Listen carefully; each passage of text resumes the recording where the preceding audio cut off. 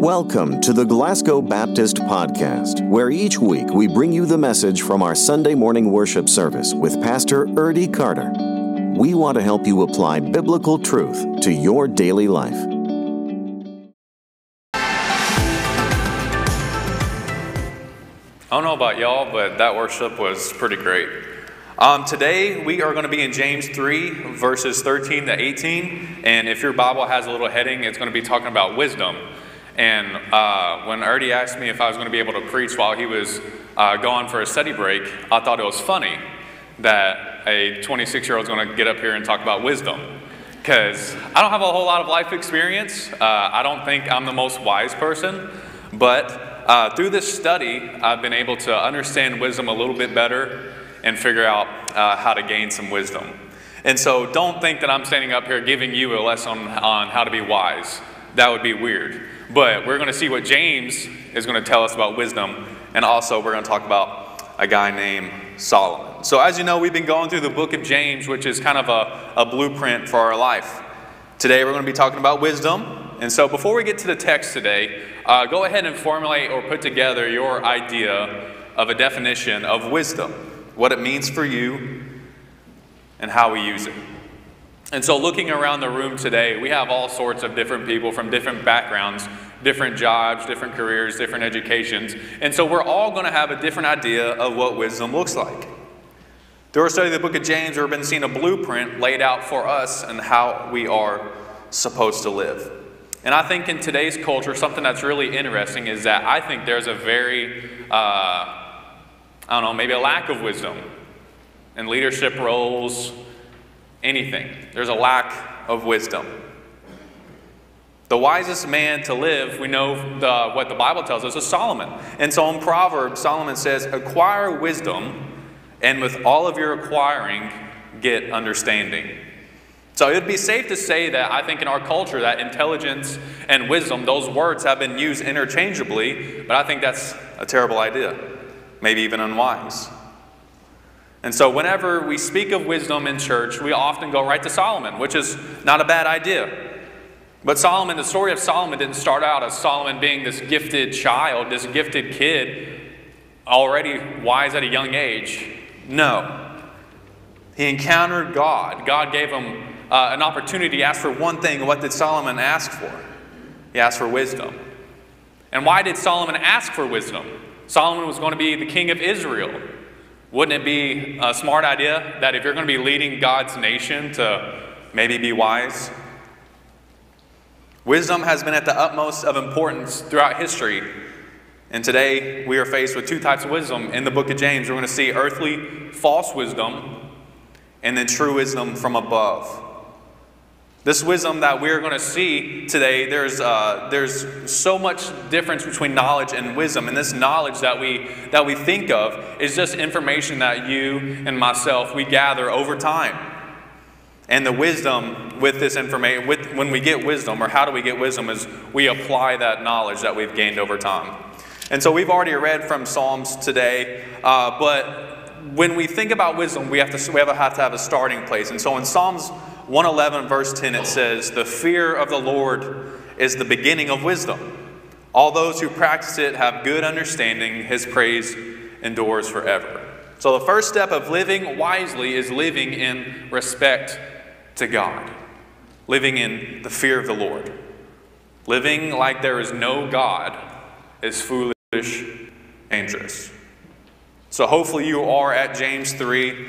We're going to be in verses 13 all the way down to 18. And so let's see what James has for us today. Who is wise and understanding among you? By his good conduct let him show his works in meekness and wisdom. But if you have bitter jealousy and selfish ambition in your hearts, do not boast and be false to the truth. This is not the wisdom that comes down from above, but is earthly, unspiritual, demonic. For where jealousy and selfish ambition exist, there will be disorder in every vile practice. But the wisdom from above is first pure, then peaceable, gentle, open to reason, full of mercy and good fruits, impartial and sincere. And the harvest of righteousness is sown in peace by those who make peace. This is the word of the Lord. Amen. So in verse 13, right off the bat, who is wise and understanding among you? One commentator said that this verse here in verse 13 is an instruction for James. Is it a test for wisdom? By the phrase, by his good conduct, James is basically saying, hey, if you proclaim to be wise, let me see. James is all about following words with actions. By this phrase, we should live our life in wisdom and meekness as we fear the Lord. It is my belief and understanding that each and every day you and I will have times where we encounter situations that test our wisdom. Maybe we have high levels of it or lack thereof. Through this verse, James has a desire to understand, to discover the individuals within the 12 tribes. The 12 tribes are the intended audience of this book. And James is trying to figure out who's living the right way. The way James asks the question formulates and shows why he's asking it in the first place. James wants the readers, you, me, the people that it was originally intended for, James wants to see where the readers are going to answer this question. Let's see what the question says. Who is wise and understanding among you? The answer to that question is going to show where someone's heart and character is. You see, we're going to see two types of wisdom today, but they have two separate beginnings. Whichever of these wisdoms that someone holds on to shows you where their heart is. And so the second half of the verse, by his good conduct, let him show. This is a call to action. James here is saying, if you claim to be wise, show it in your life, in your action. So James is all about showing action. So in the same way in chapter 2 that he called us to have a working faith, then our wisdom must be visible if we claim to have it. And this part of showing your wisdom, this is not a time for where someone can glorify you for how good you are, or you can glorify yourself, but this time to where we are putting our wisdom and making it visible is a time for us to show how great God is. As faith is going to be demonstrated in our actions, so also must wisdom be demonstrated in our life. And so in these two types of wisdom, we're going to dissect both of these. James starts with both of these. He starts where they come from, what they do, and what they give you. So we will get false wisdom's starting place, what false wisdom gives you, and what it does. And the same with true wisdom. We'll figure out where it comes from, what it does, what it gives you. And if you look at the next three verses 14, 15, and 16, it says, "But if you have bitter jealousy and selfish ambition in your hearts, do not boast and be false to the truth. This is not the wisdom that comes down from above, but is earthly, unspiritual, demonic. For where jealousy and selfish ambition exist, there will be disorder and every vile practice." So this is not where we want to live. This is not where we want to be. Notice that James begins telling us where this wisdom comes from. It's not from above. From above means heaven. Good things are in heaven. If it's not from a good place with good things, it's not good. It means it's not from God. And it means it's not biblical. Bitter jealousy and selfish ambition are the opposite of true wisdom. This jealousy we see is not the same jealousy that may be described in the book of Exodus. We see jealousy used in a good way when it describes that God is a jealous God. This jealousy in James is speaking from the spirit of envy, desiring what's not yours. And this selfish ambition is where you are willing to split a group of people to achieve personal power or status. Basically putting your needs and desires above everyone else. This jealousy and selfish ambition is in direct contrast with the good conduct that is in verse 13 when we talk about being gentle. Denial of the truth is a constant threat in our everyday life. It runs rampant in our society where everyone thinks that they have their own truth. They have their own feeling.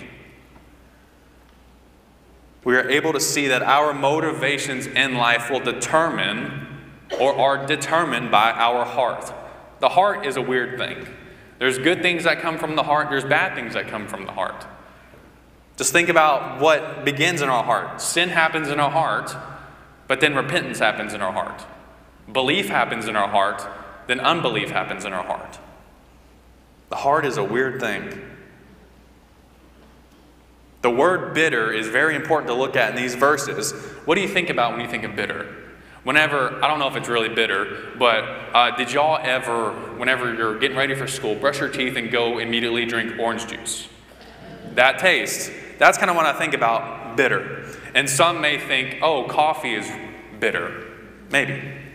The word bitter is important because this word bitter offsets the word jealousy because it makes it a harsh jealousy without having any concern. This is what wisdom is going to do. It's going to make you have those selfish desires and ambitions. So one thing that we know that the Apostle Paul wrote us in Philippians 2 verse 3, it says, "Do nothing from selfish ambition or conceit, but in humility count others more significant than yourselves."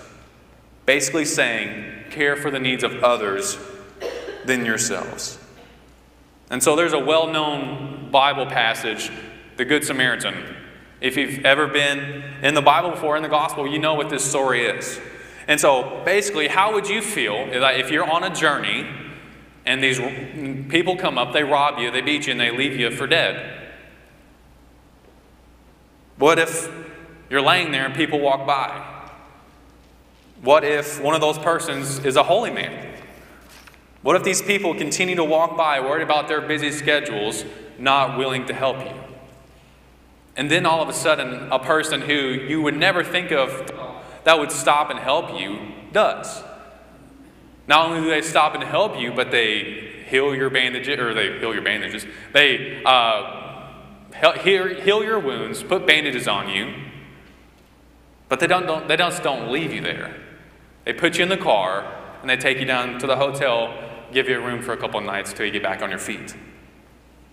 This story of the Good Samaritan is what it looks like to put someone else's needs above yours.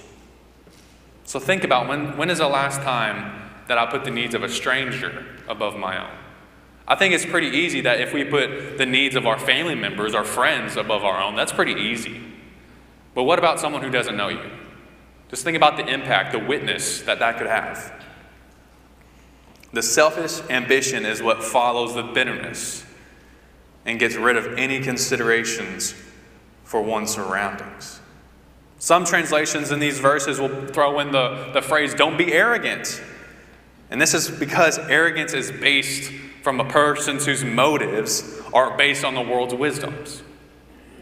James is speaking about a person who claims to belong to God, but then at the same time having the desire for that earthly wisdom, the desire of the flesh, living against truth.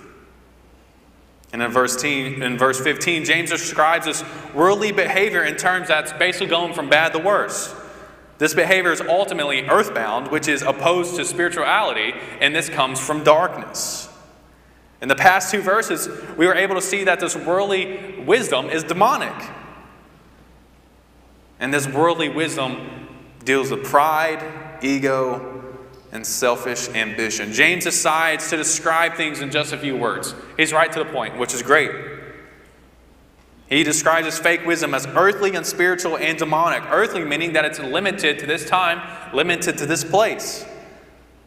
These things are just limited to what man can understand. This wisdom is fueled by self-interest.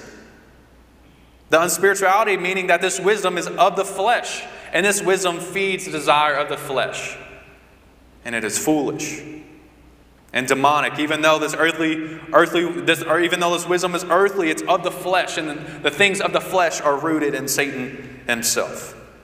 And so if you notice, James does something here that's very interesting. These three parts that the earthly wisdom are attacking are the same three things that Satan himself uses against us. The things of the world, the things that are foolish, and the things that are demonic. These things are the things that pull people away from the Lord.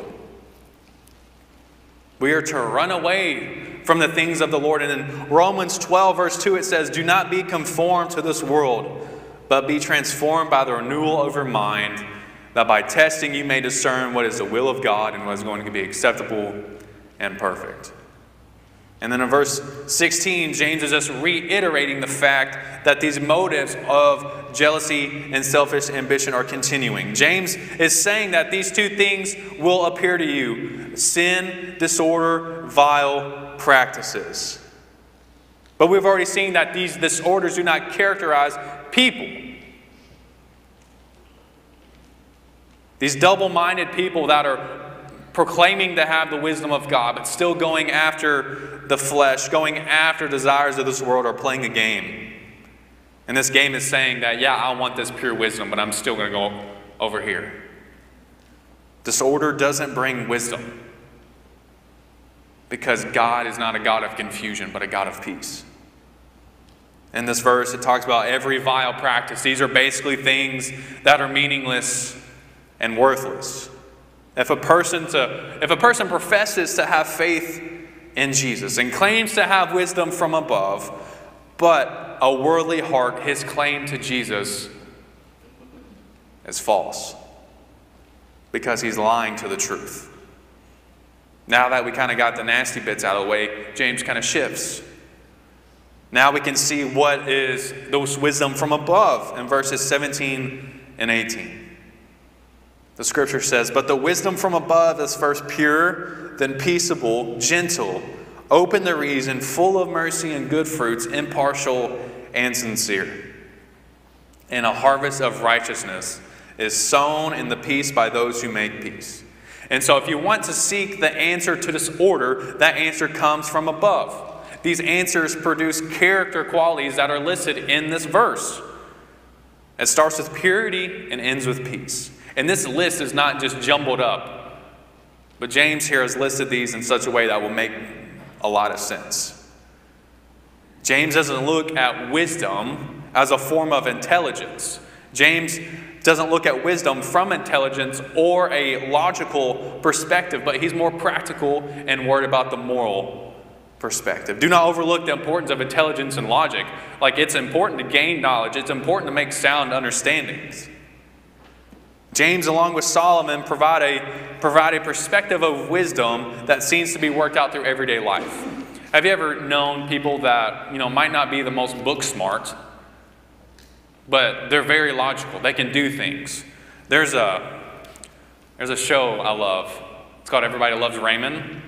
I hope some of y'all have seen it. And one of my favorite characters of all TV is Frank, because he's funny. And he would always joke that he doesn't have book smarts, but he's got street smarts. And so it's basically what James is saying here, if you had the idea from Frank. So James is giving us a great description of what this wisdom from above looks like. It begins with pure. Why is it important to start with purity?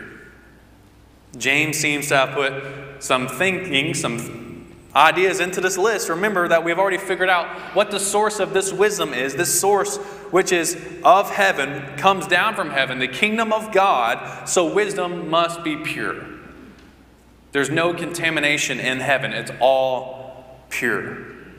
The word pure is used in such a way that it's providing clarity to this description that is in this list of wisdom. Basically, look at purity and understanding that it doesn't mean mixed with the things that are listed of the earthly wisdom. This is why James has separated earthly from heavenly wisdom, so we can understand it a little bit better. So we know that this wisdom from heaven is pure. Now that we know it is going to be peaceable. Pure wisdom is peaceable, or your translation may say peace-loving. In other words, this pure wisdom from above is the opposite of argumentative, which finds himself alongside the selfish ambition in verse 16. True wisdom cannot be alongside the selfish ambition or envy, because wisdom is peaceable. God has called his people to be peaceful. Those who have pure wisdom will be peaceable. They will not desire to cause division, but will be looking for ways to bring God's people together. Pure wisdom is also gentle. How do you know that you're gentle? This practice or this idea is shown in our relationships. I think it's super easy to say that you're gentle or peaceable if you're never around anybody. If you're just hanging out by yourself, it's really easy to be gentle or peaceable. But when we encounter different relationships in our life, when we run into different people in town, when we see our personalities start to clash, that's when we figure out if we're peaceable or gentle. Pure wisdom is gentle. Pure wisdom is also open to reason. What does open to reason mean? This is speaking to the fact that new ideas, new understandings, new schools of thought will come. We should be open to that.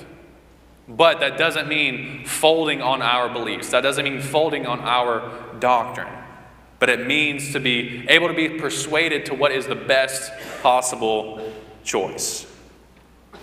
Pure wisdom is also full of mercy and contains good fruit. It should be easy to understand why this good, perfect wisdom, this pure wisdom, is merciful. Mercy is a top-tier quality of who God is.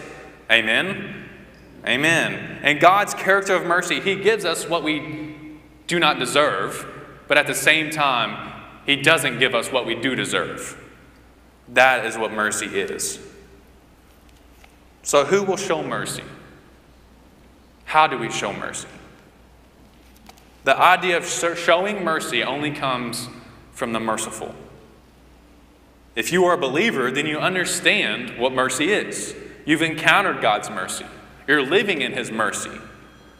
One of my favorite preachers and writers, his name's Alistair Begg. He said this: God does not count our sins against us because He's already counted them against Jesus.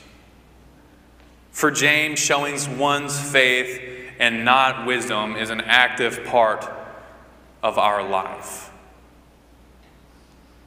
Pure wisdom is also impartial and sincere. What's it mean to impartial and sincere? Simply don't be a hypocrite. Live out what we believe. This is dealing with people fairly, not putting them in categories, and God's wisdom is working through integrity. Skipping down to verse 18, it says, "And a harvest of righteousness is sown in peace by those who make peace." This description in verse 18 is evidence of God's power, mercy, triumph working through the life of the believer. And because we are peacemakers, because God is a God of peace, we're not going to be causing trouble, division, or strife. None of this is going to be persuaded by greed or selfish ambition. This harvest that is in verse 18 is going to be produced by peace of righteousness, peace and righteousness.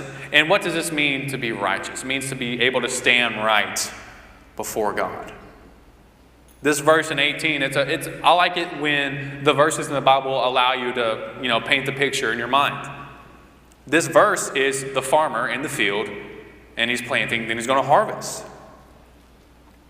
This picture, this painting of this farmer, he's standing in the field, and what is he sowing? He's sowing peace. He's watering peace. He's growing peace. But yet, what is he going to reap? Righteousness. It's been said that the fruit, it's not the fruit that determines what the tree is, but the fruit gives evidence to what the tree is. The fruit that we produce in life are not the fruit of ourselves, but are the fruit of Christ. And so our life as Christians basically boils down to where Jesus said, "I am the vine, you are the branch." Christ dwells in the believers, produces fruit through us, and will bear the fruit of wisdom, not on our own accord, not because we're great, but because of who God is. One pastor put 4 steps to living wisely. I wish I could have come up with these. They're pretty easy, but he did great. Number 1 is to know Christ personally. If you want to be wise, know Jesus. Not just know of the name of Jesus, but truly know who He is. Second one is to read God's Word obediently. I think it's really easy to read. You can get a book, flip through it, and read it. Someone says, "Well, give me a summary of chapter 1. If you didn't study it, how are you going to know? Reading God's Word is easy, but it gets hard when we're going to read it obediently. We have to know what it says. We have to be able to live out what it says. Third one is to pray to God humbly. I think some of us hold back prayers.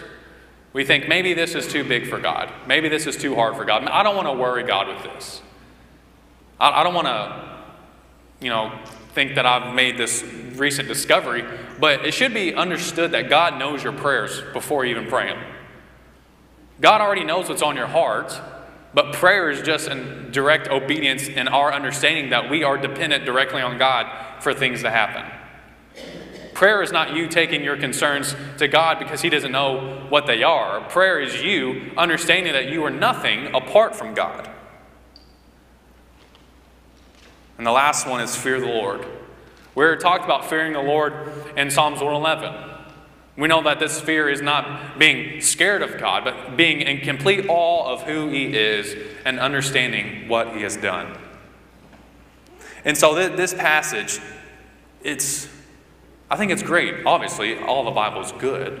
But this is something practical. Sometimes we will come to a church and we'll hear the message, and like, what do I do with this? Right? Maybe that's just me. But this passage in James is something that you can put into your life today.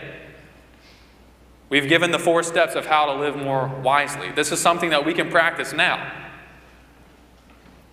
But if you don't know Jesus, how do we get past step 1?